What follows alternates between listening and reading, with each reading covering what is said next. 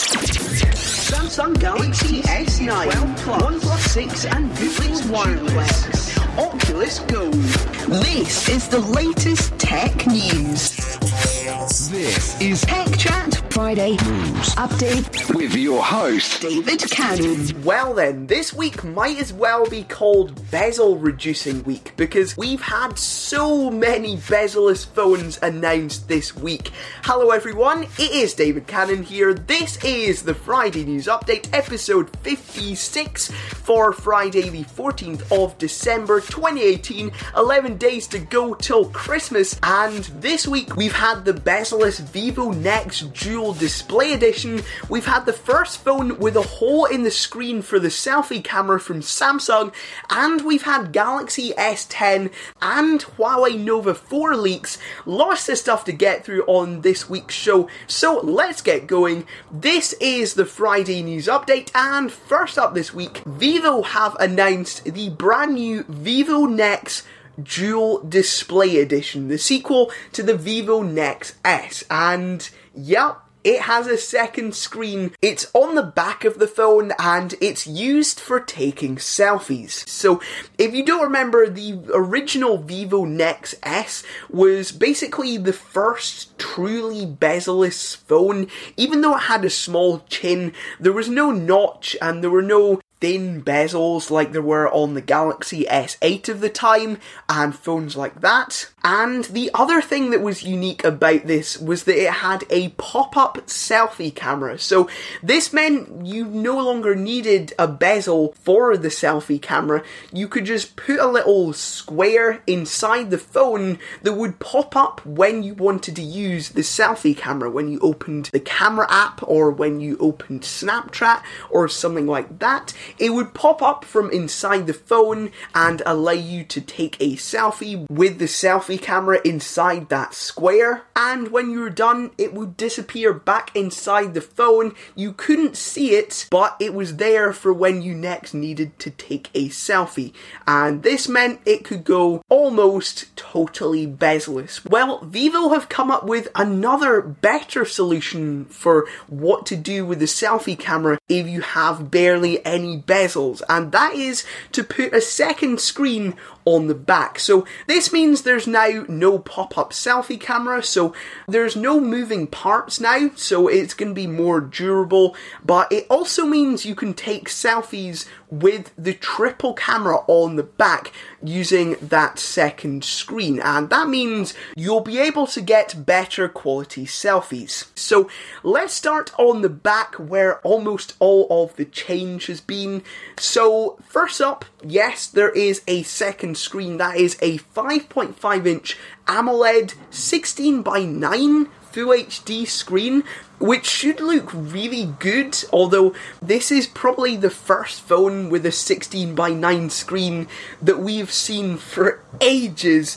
It's gonna be weird using that, but you're not gonna be using it for an awfully long time when you're using the phone, and this allows you to take selfies with the triple cameras on the back because you can see yourself, frame yourself up for the selfie with the second screen and take the selfie with the triple cameras.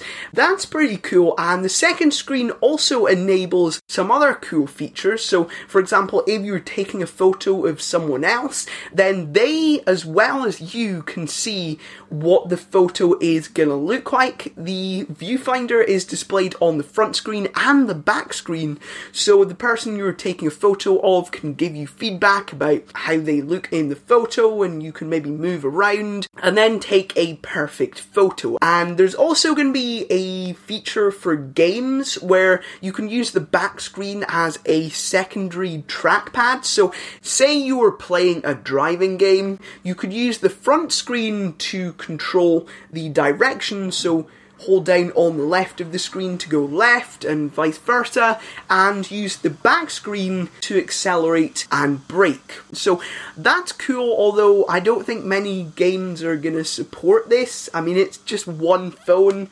but it's a cool concept. I'll give them that. It is very unique. For those triple cameras, we are getting a 12 megapixel f1.8 lens that will be used for most photos. Then we have a 2 megapixel f1.8 lens that will be used for nighttime photos, which will apparently get you really good photos in the dark. Not sure how it's gonna do that.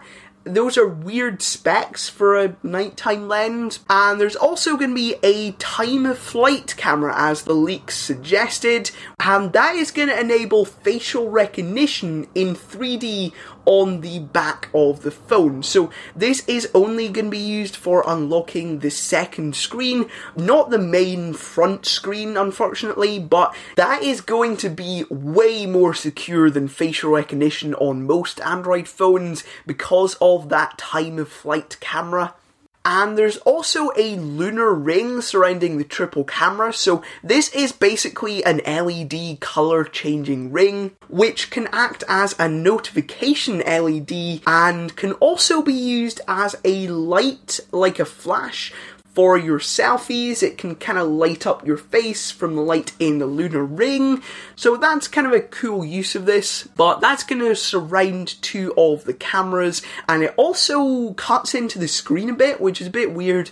We are getting a 6.4 inch Full HD AMOLED screen on the front, which will look very, very good. Snapdragon 845 with 10 gig of RAM, so you will be able to keep a ton of apps open on here. That is really cool.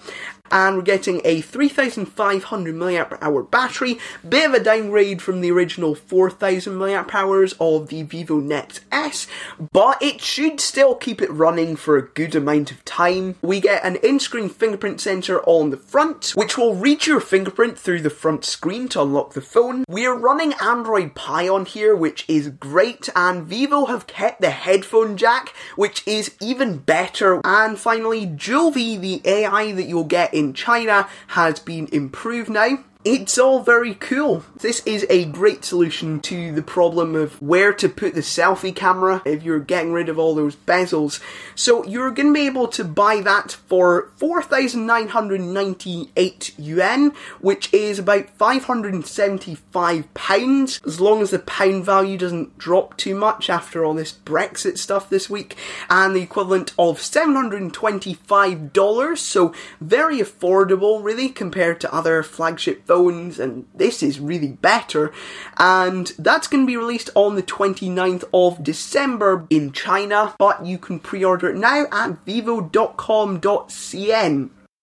Next up, Samsung have announced the first phone with a hole in the screen for the selfie camera, which means you can keep the selfie camera on the front, but you don't need a notch or any bezels at all. So it's called the Galaxy A8s, and it has a small chin, but apart from that, no bezels really at all. And there is that front selfie camera, which is a 24 megapixel f2.0 selfie camera, which is inside a 6.7mm wide hole, which is going to be fairly big, fairly noticeable, but still better than a notch. And that is inside a 6.4 inch LCD screen.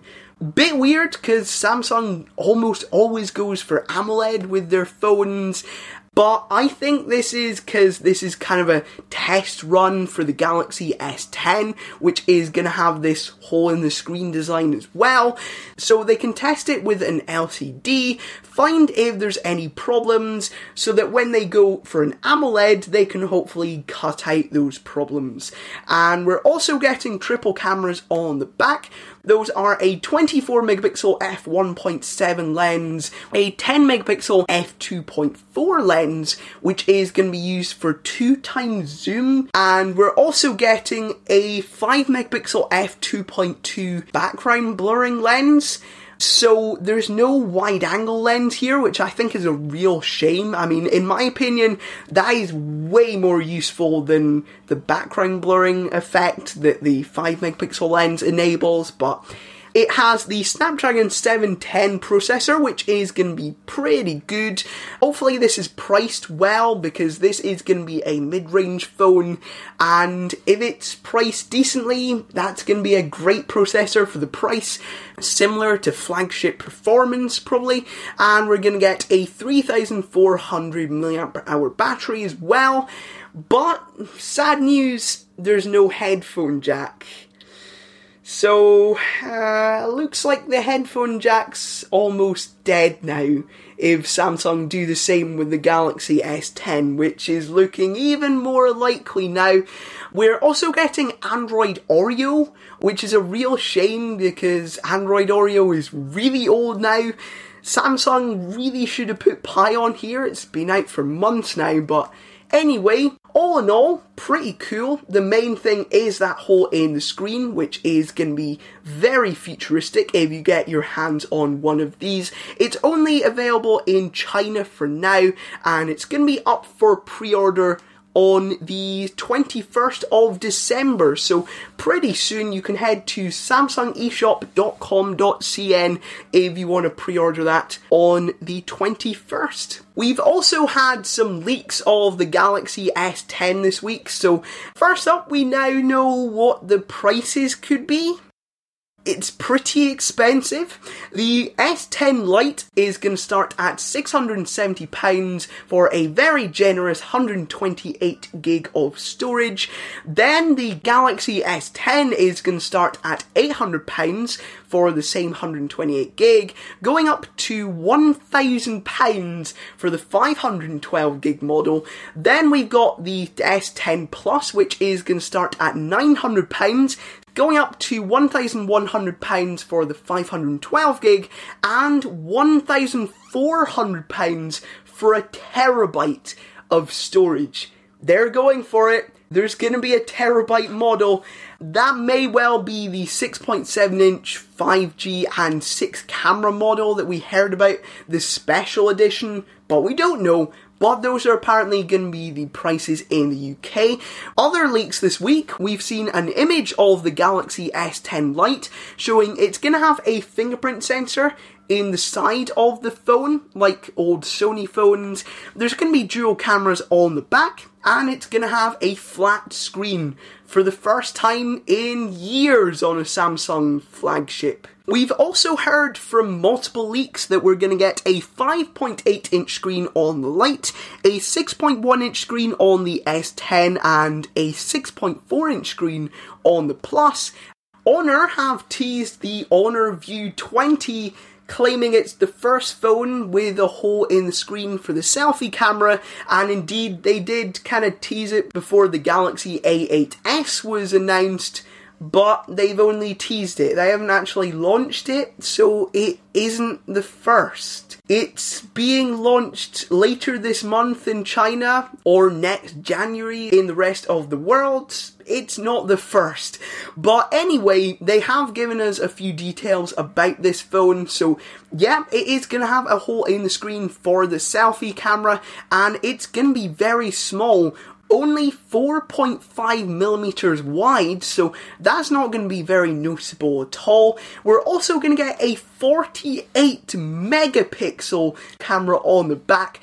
That's going to give you some ridiculously detailed photos, but what it's really used for is pixel binning. So it can combine groups of 4 pixels to give you really good photos at night, although those will be 12 megapixel photos because it's combining the pixels, but still, that's a great resolution, and if it does give you amazing photos at night, that's going to be totally worth it. And finally, it's also going to have Link Turbo, this new feature which basically smoothly switches between Wi-Fi and data, but it can also use both Wi-Fi and data at the same time for faster downloads, which is going to be so useful, but it will use up a lot of data.